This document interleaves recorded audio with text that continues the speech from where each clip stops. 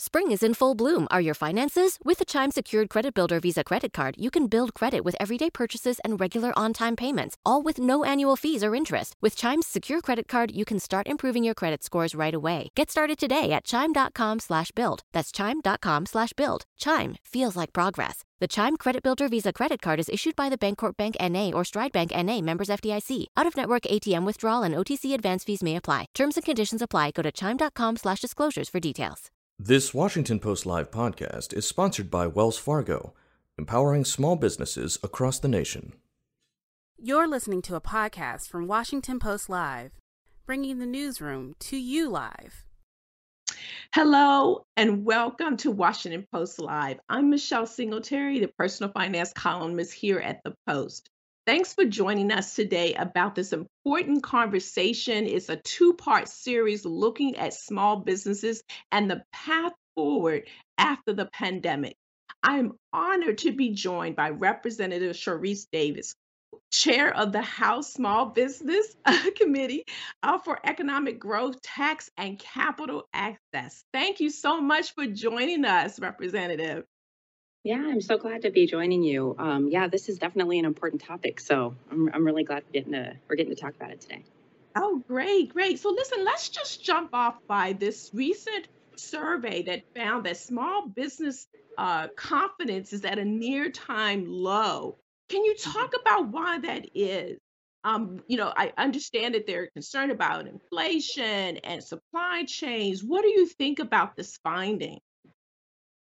Yeah, I guess I like the first thing I would say is that it's unfortunately it's not surprising because we know our small businesses have been hit so hard by the economic crisis that has emerged from the public health crisis that we've been facing with the coronavirus pandemic. And right now we know that small business owners and folks who are depending on our small businesses are seeing elevated prices for things that, those supply chain issues are really impacting folks. We're also, I'm not going to gloss over the fact that I have had a lot of conversations with small business owners who have had a hard time finding folks to fill the job vacancies that they have, and so much of this is it's the I would call it it's the that tough part as we start to come out of the economic crisis. We're seeing some of the strongest job recovery. We're seeing unemployment is starting to go down, but we know that this is it hasn't been an easy transition to get back into that. Yeah. So, President Biden's approval rating is slipping, especially among, entrepreneurs. What do you think the message he should give to them to, boost their confidence in what the government is doing for them? Yeah, I think that there's a couple of things that we're seeing and hearing from the president that I hope will help our small businesses and small business owners see that we really are on this road to recovery, to building back better. And some of that is the gas prices that we know we've been hearing a lot about. The president has, in response, I think, to the calls by myself and other of my colleagues to do something about gas prices and how much higher they're getting. They have, we saw him release oil from our reserves. We've also seen the child tax credit is really starting to help people, and so I think that those are some of the things that we're seeing both in policy that we're legislating and in policy that the administration is responsible for. Yeah, so I know you're looking over because I know you got a vote, so we're trying to keep you. I want to make sure. I'm really excited about us talking about this stuff, but I'm just kind of like monitoring to make sure that I'm. That's all right. Not... You know what? This is live and this is real, so we're good. Yeah, you should know I am absolutely prepared to full on sprint back to the House floor so that I can get as much time in with you as possible. Okay, that's so great. I'm glad you got the energy. I wouldn't. So, we also know that about 37% of businesses have closed or, are having trouble staying alive. What is it that we can do to keep them, open and get their footing as we continue to fight, this back and forth of the economy with the pandemic? We're doing okay. We're not doing so okay. What do you think can be done? Well, I think there's a couple of things that we need to be focused on and thinking about, at least from the from the perspective of how we, as Congress, address these issues. One is we always have to be listening to our small business owners, because if we're not, then we're not really going to actually be able to. Address the issues that they're facing.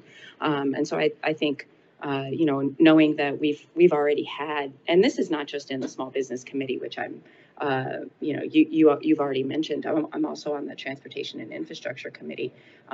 We're having hearings right now about the supply chain issues and the way that is leading to increased costs for folks. The way that it's just making it harder for people, not just the small business owners, but their customers and clients as well, to be able to function in the way that they need to. So we're go ahead. No, I'm sorry. How long do you think it's going to go on? Because there's lots of talk about, oh, it's going to be over soon enough. You probably got more insight than many of us. What are you hearing in your committee meetings, reports that you're getting? Are we talking 6 months? I mean, some people talk that it might go into 2023. Hope not. But what are you hearing from your report?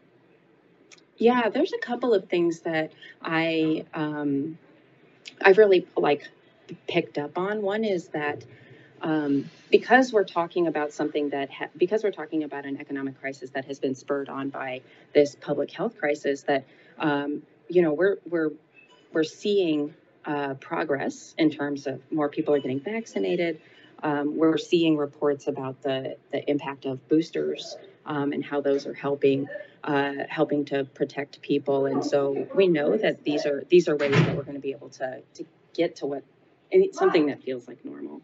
Right. I'm so sorry if it's kind of loud where I'm at. No, that's all right. No, I actually love this. This sort of talks about how we have to multitask, Yeah. So it's fine. I'm actually loving it because this is like real time. Yeah. So really quickly, can I go? Oh, go ahead. Go ahead and finish. Oh, no. Well, so there's that piece of the faster we get on the other side of this pandemic, when we have healthy people, we can have a healthy economy, right? And so there's that piece that we're continuing to focus on. And then there's the piece of, I think that in a lot of ways, the sooner we can get on the other side of the pandemic, the sooner we can really start to truly focus on a thriving economy. And right now we're focused on both, and addressing things like the learnings that we're taking. I don't know how else to describe it, except for, we want to make sure that what we saw was some stuff was exacerbated, right? The supply chain issues that we're having have in some ways demonstrated that we have small and medium-sized manufacturers right here at home who can make some of the goods that are sitting in ports, and particularly in our medical and personal protective equipment, the testing supplies. And I'm not just saying that because we happen to have a number of small and medium-sized manufacturers in the Kansas Third, but conversations with folks that wanted to step up but really had a hard time accessing capital is how I decided to introduce the Supplies Act, which would help those small and medium-sized manufacturers. Right. It's interesting you talk about that, but connecting it to the health crisis, because all those people who are complaining, I won't call who they are, but you know who they are better than me, say, the president has to do something about this. But if they encourage their citizens to get vaccinated and move on that front, that could help free up this whole issue. Would you not say? I definitely think that, I encourage folks to go to get the vaccine, and now to get a booster, and we know now that that children 5 and up can get vaccinated as well, and we know that the vaccine is protecting people, and it's safe, it's effective. We also know that wearing our masks when we're in public settings and or in closer proximity to other people also reduces and mitigates the risk of getting sick. And I do think that if we're going to get on the other side of this, we should be listening to our public health experts and doing the things that we know are going to bring down the risks of more people getting sick. That being said, I also think that, this has been such a devastating time, and people are scared and having a lot of anxiety about a lot of different things. And so I know at home and even with, some folks in my own family that I've tried to make sure to get them the information that they might need to encourage them to get comfortable with the safety and the efficacy of these vaccines. Right. Do you mind? I want to go to an audience question. We have a question from Brenda, who asked, the Paycheck Protection Program was enormously popular and helped many micro and small business owners. Are there lessons learned from that process that are likely to inform your future policy, particularly given the emerging Omicron variant and its impact on the economy and supply chain? Great question from Brenda Smith in Washington. That is a great question. Yeah, I'm also really glad that we're talking about the Paycheck Protection Program because I'm really glad that we were able to get that to get the Paycheck Protection Program implemented, passed in a bipartisan way, and then implemented.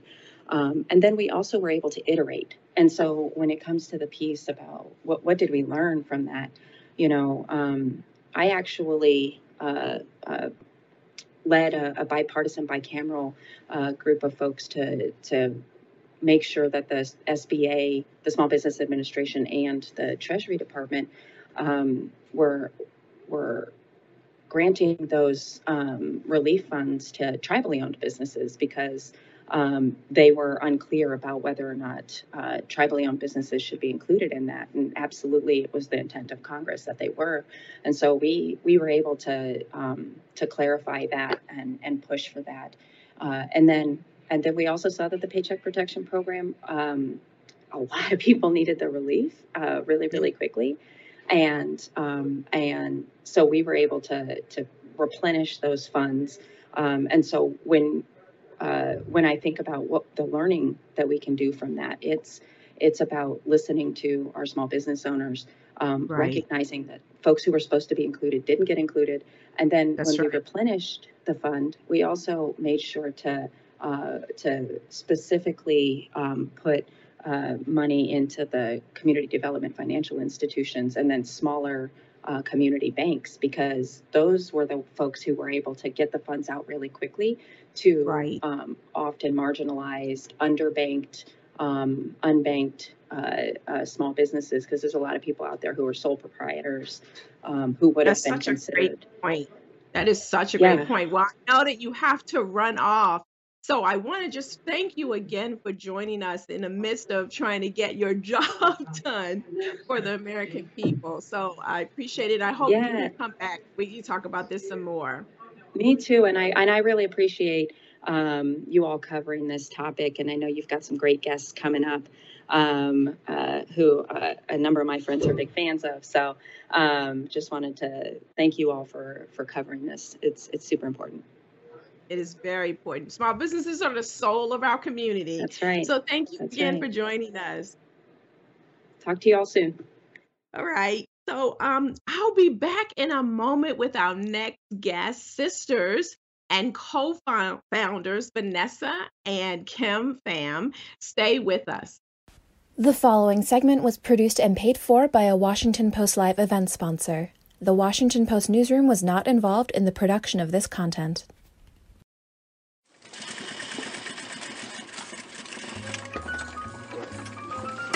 So you just want this taken up a little bit. Just slightly. Yeah. My grandfather actually made his first suit when he was 17. His mother and father was not able to afford to buy him a suit, so he ended up making this suit himself. It's a gray suit, and the lapels were so different. He was like gifted, and he started this business in 1938. It also started as a school. Yeah, 2-inch. He used to teach veterans, like when they came out of the war. We're going to serge it off and make it look good. Yeah, exactly. He had a contract with the government. One of the few black people that had a contract with the government, being though back in the day the way it was. All of the grandchildren had to come and work in the shop. So that gave us a business sense on how to run business and taught us how to sew and everything. You know, that's how we grew up in the business.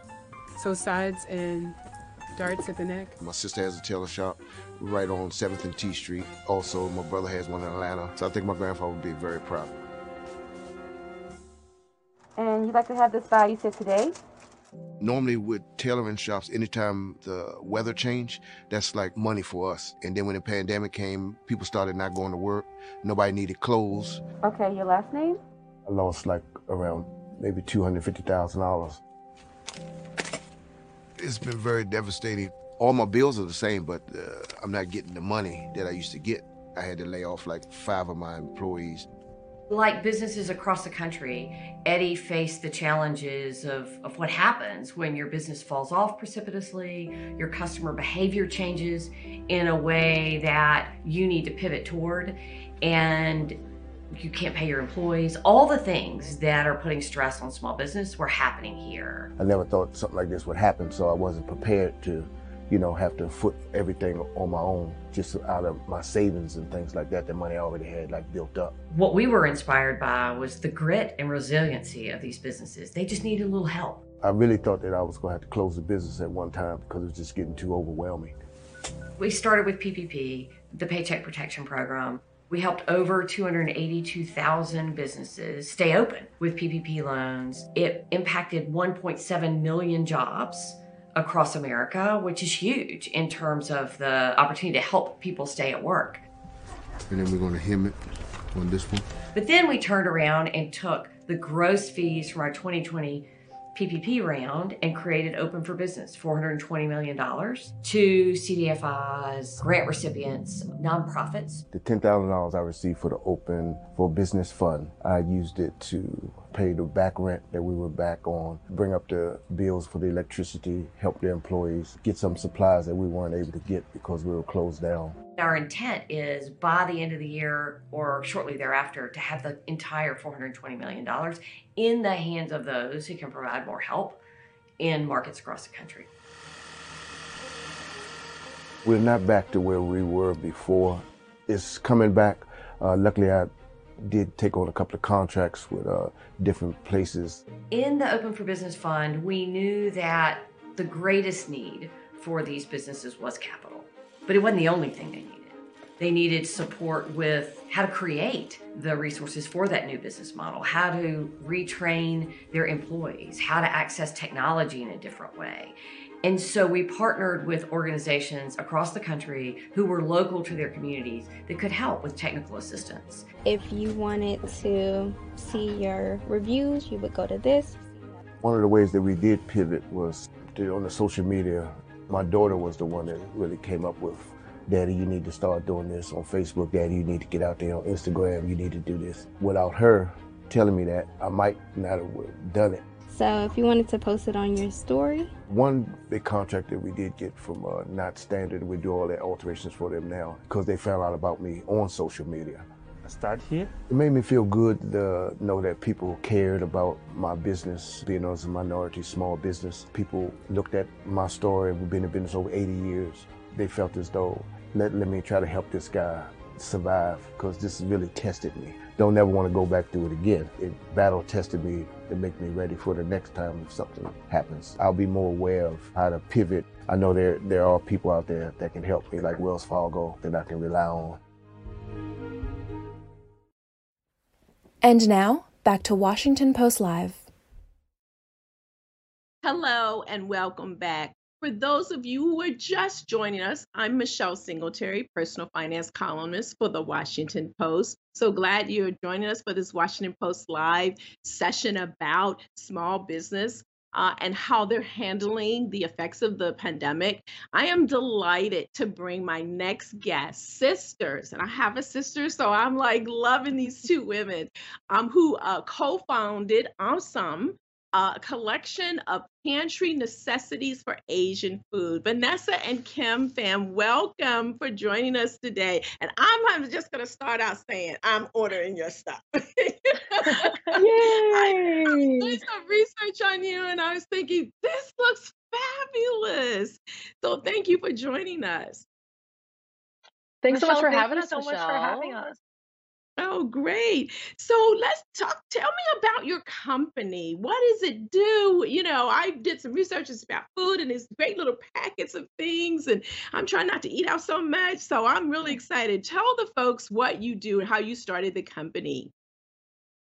Yeah, absolutely. Well, we're Vanessa and Pham. We are the sisters and co-founders behind Omsom, a proud and loud Asian food brand.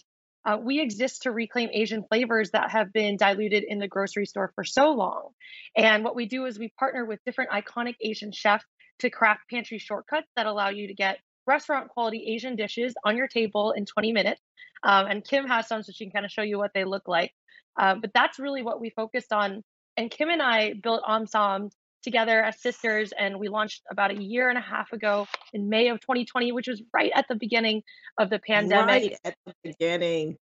Yeah. Did your heart stop? I mean, you've got this great idea for a business and this thing happens that just crashes, right? A lot of businesses. What was it like for you when the pandemic hit just as you started? Yeah, well, as we were preparing to launch, that was when the pandemic hit, right around March of 2020. And, I remember Kim and I got on the phone and we really asked ourselves, should we even do this? Should we just pause everything? We had mentors telling us that maybe we should just go into turtle mode and kind of close up shop until this kind of passed and we could weather the storm and arrive, kind of come back when things stabilized. But ultimately, Kim and I got together and thought, one, people are going to be cooking during a pandemic, whether or not they're able to get food or go to restaurants, they ultimately will need to be cooking at home. And so we felt like we had to launch Omsom. And then beyond that, we know that during a difficult time, people are looking for a sense of home and connection. And we really feel like that's what Omsom is all about. So, Kim, the name of the company kind of really defines you starting in the pandemic, right? Doesn't it? Yes, so Omsom comes from the Vietnamese phrase Som, which roughly translates to like rowdy or rambunctious.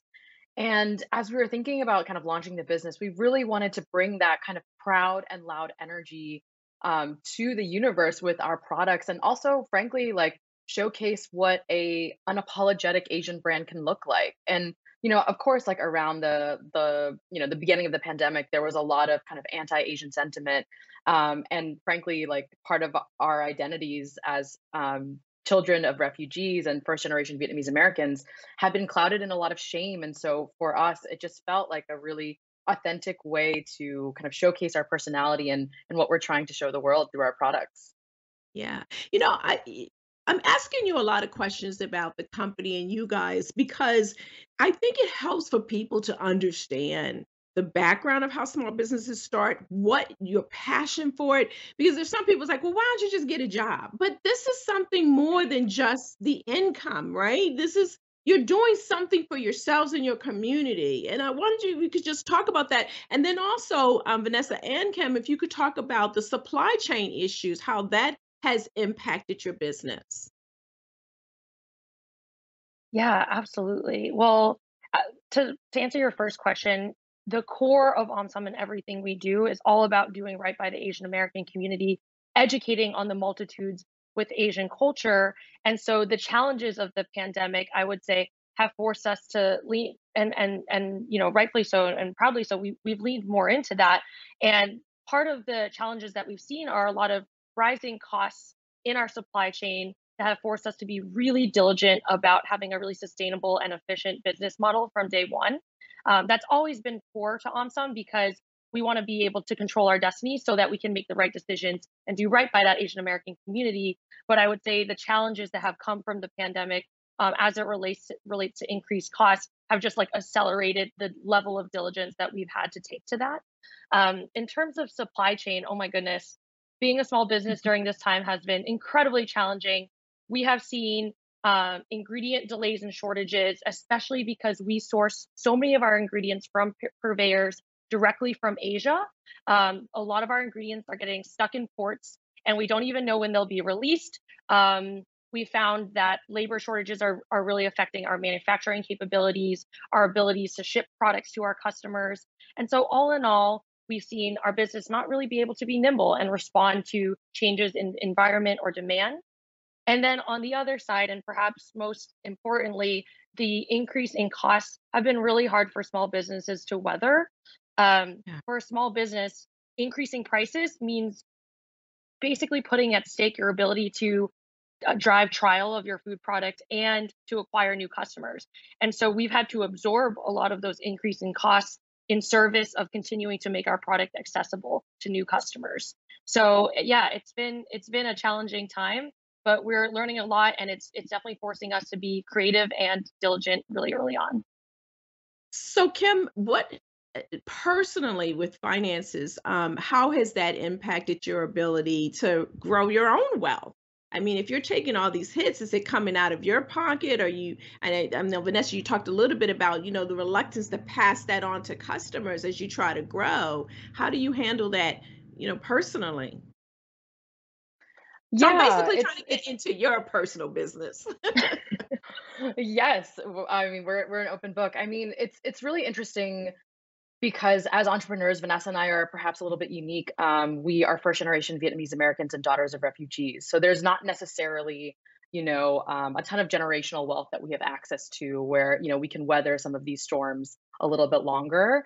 So I think it's just been a lot of kind of returning to our very kind of like scrappy, bootstrapped roots, right? Like when we first started this business, like it was all on my life savings. I had worked for a handful of years after university, and that was really kind of the egg that started OMSOM. But thankfully we, have, I don't know if this is thankfully or not, but have had a childhood where we're kind of used to pinching pennies and making the dollar stretch. And I think we're taking some of that mentality now to the business, and thankfully it doesn't feel too far from our our nature. But I really obviously wish this wasn't the case for all business owners across the nation.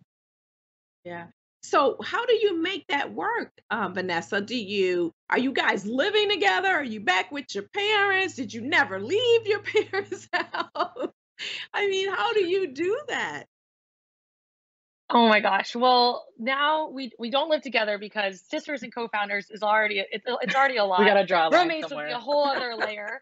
But I think at this point we've been really thoughtful about how we spend all the capital that we do have, how we deploy it, and one of the biggest things that we've done from day one is find creative ways to continue to support our own lives. Which early on, Kim and I were doing things on the side. We were tutoring.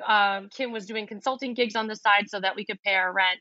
And nowadays, we've done things like just different partnerships and things like that so that we can have additional revenue streams for the business. Just again, getting creative. That's what we've done ever since we were kids. We've always been kind of scrappy. But at the same time, I think one of the biggest things is how do we be scrappy and thoughtful about how we spend, but at the same time, play to win, come from a place of abundance, and be able to take important and meaningful risks within the business. That's always a dance that Kim and I are trying to figure out as co-founders and simultaneously daughters of refugees. Right. So Kim, how do you handle a delay in your orders? I understand from some of your background that you were having trouble fulfilling orders, and when you're a small business, that's sort of the key, right? To keep the customers happy. Because if you're ordering from a big box or you're going in and they don't have what you want at that moment, you get something else from the shelf, the shelf. But they can't do that. For your customers can't do that, and you don't want them to, obviously. So how do you handle when you can't deliver to orders through no fault of your own? Yeah, I think it's kind of twofold, right? So I think the first piece, which is Vanessa's side of the business, and we have an amazing director of operations and operations team that she works with. We're really just trying to get ahead of the demand, as you know, like kind of holiday shopping is unprecedented this year, right? And so I think they're working really hard to just, as much as possible, plan for these delays, make sure we can kind of um, lower some of that risk. But I think on the marketing and kind of more consumer facing side, what's really been an interesting lesson for us to learn is that once this pandemic hit and we launched, it was really important to us that we're incredibly open and vulnerable with our community about these very real challenges that small businesses face. So that's being quite open about being like, hey, we're sold out, like things are going to need to be on pre-order, or like, hey, we're having a really tough time. Earlier this year, we had kind of like a small manufacturing snafu that literally like our dad offered to fly in and help, and we showed that kind of text message to our community. And it was really kind of like, hey, look, it's not about being perfect. Like, no one wants that anymore from brands. If anything, folks have really, what seems to resonate more with folks is this very open, very like, hey, look, we're real people just like you, and we're facing real things. And thus far, our community has been incredibly open, very patient and generous when there have been small snafus. So I'd say it's kind of like twofold. On the logistics side, it's trying to plan ahead, but then also being open and honest with your customers, I think, is always the way to go. And in general, have people been really good to respond? I mean, okay, now tell the truth. What are people saying when they? Because some people not happy, right? What are they saying when they're not buying that? Like, kumbaya Yeah, moment. I mean, honestly, of course, there's always going to be, the folks, the small, but very vocal minority who are definitely in our inboxes being like, "Where's my stuff?" But I think for the most part, I think we're not the only brand that's seeing these sorts of supply chain issues and delays, and so I think folks are just kind of becoming calibrated to this, new normal as we call it, and really extending a lot of understanding to small businesses who are, also facing very real challenges. So yeah, it's been good so far, but we obviously have an amazing customer service team that we love, and who are handling some of these complaints. Oh, that's good. That's good. I'll handle some for you too. So listen, I'm good at that. I have a question from an audience member reader, Monica, and she asks, what are creative ways employers are using to attract candidates and retain employees in this employee job market? And you talked a little bit about your struggles to keep people, hire people. What are you doing? How do you handle that? To Monica's question. That's a really great question. And, our team is small but mighty. And I think the biggest investment that Kim and I have made from day one has been around building a really deeply intentional, mission aligned, and heart forward company culture. Increasingly, we're finding the talent that we're trying to attract are folks that are looking to work for mission driven companies and want the day to day experience of building that company to actually map to the external, like what could be seen as marketing language, and want that to be an aligned experience. And at OMSOM, when we talk about being buy-in for the Asian American community, we also mean internally within the team, every team member should feel included in that type of, I guess, that ethos. So what that means for us is allowing people to bring their full selves to work, fostering a community where people can build true friendships amongst the company, creating environments for psychological safety where people can take risk, calculated risk, and be thoughtful and sometimes fail and still feel like they're comfortable in their job as long as they're trying their best and working hard. And so at OMSOM, it's something that we try to live every day. It's definitely challenging when the business is under pressure or when there's a spike in the workload that we all have. But it's something that I think Kim and I every day make choices to try to protect, and that's one of the biggest things that we communicate to candidates that are applying at OMSOM.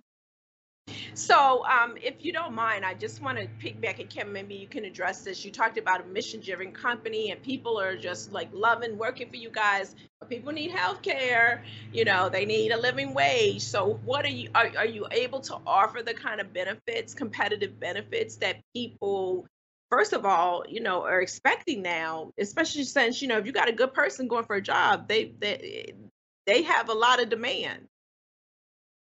Yeah, absolutely. I think obviously, within the realities of being a small, startup, we really try and make sure that our offers are competitive to the market and that on top of, kind of the core salary that we're also offering things that I think a lot of candidates care about nowadays. So obviously that's really great health insurance, dental insurance, but we also have built in smaller, I'd say like cultural things that I think really set us apart perhaps. So we have like a monthly wellness stipend that can go towards whatever our employees view as wellness. That could be gym membership, that could be therapy, and then various team activities to make sure our culture is reflective of what we share the world externally of being a proud and loud brand. I think we bring some of that energy internally as well, but it's hard, because we're also balancing the very real realities of this pandemic that is now on nearly year two, and of being a small business. It's this really tricky kind of balance, and at some point you're going to have really kind of real conversations around like what do you prioritize. And for Yeah. us, we've really tried to protect employee well-being as part of that. Do you think, I think it was the Gallup looked at retaining employees and they talked about the fact that, and I think this is what you're talking about, but by being a mission driven company, that it takes like no pay raise to get someone from a company where they are completely unhappy. So are you finding that you can retain people, even perhaps, I mean, we didn't talk about what you pay people, but maybe not being as competitive as say a corporate job. That are you seeing yourself that people are buying into, entrepreneurship is a good thing, and I'm willing to take less or maybe not the kind of raise I would get someone else to be with a company that's got a mission that I believe in? That's a great question. For us, we always are looking to pay, have our salaries be equitable and I guess like market rate amongst startups and other businesses of our stage and in our industry. That's, absolutely our number one goal. But I guess, if you were to compare us to like certain corporations or maybe some opportunities they might have in, let's say, like industries like banking or consulting, like, obviously it's really hard for a small business to compete just in terms of, base against business base salary against corporations. But I would say we really encourage our employees to look at comp packages holistically, so including equity in there. And then, of course, to your point, having culture and mission be core to the experience of building OMSOM, that we have found that to be something that really is incentivizing for folks. They find it fulfilling. They find joy in working on something that's aligned with their core values. And so we've had actually really strong retention with our full-time team. We actually haven't had anybody in our full-time team leave OMSOM since we launched about a year and a half ago. So we're really grateful for that and really proud of that. Yeah, I can see why. You guys are so much fun. I love it. So, last question before we let you go and do your business. What do you think the government can do to help you as entrepreneurs? There's lots of talk about small business confidence being at the lowest. What do you think the Biden administration or any administration coming after him can do to help you get through this pandemic and then beyond? Yeah. So one of the first things, and I know Brenda asked a question about the PPP in your last talk with Representative David, and OMSOM actually did get a PPP loan, which was really helpful for us in a time where we absolutely needed it. And I would say I would definitely encourage more programs like that, specifically geared towards small businesses. I think there needs to be kind of clear qualifiers that allow you to apply for things like that, and having special resources for different company stages and different like type levels of revenue, I think would be continuing to offer things like that would be very helpful. And I know Kim, you have some ideas too, probably. Yeah, and I think, at the heart of a lot of the kind of supply chain issues that we keep hearing about, right, are labor shortages. And so just like continued protection and resources for essential workers, I think is really key because it's the folks who are unloading cargo ships, it's the folks who are, transporting goods across state lines. Like those are the folks that really need support and that frankly keep the rest of us going. So yeah, continuing to support and offer resources to them, I think is key. That's great. Well, it's been just a pleasure to talk to both of you. I'm going to hope to be one of your future customers, even if I have to wait on my package. We're trying to eat more at home anyway. So thank you so We much for got you. joining us. Pham and Vanessa, and I wish you the best in your business as you go forward. Thanks, Thank you so much Michelle. for having us. It was wonderful Oh, meeting you, but Michelle. Thanks for listening. For more information on our upcoming programs, go to WashingtonPostLive.com. Spring is in full bloom. Are your finances? With the Chime Secured Credit Builder Visa Credit Card, you can build credit with everyday purchases and regular on-time payments, all with no annual fees or interest. With Chime Secured Credit Card, you can start improving your credit scores right away. Get started today at chime.com/build. That's chime.com/build. Chime. Feels like progress. The Chime Credit Builder Visa Credit Card is issued by Bancorp Bank N.A. or Stride Bank N.A. Members FDIC. Out-of-network ATM withdrawal and OTC advance fees may apply. Terms and conditions apply. Go to chime.com/disclosures for details.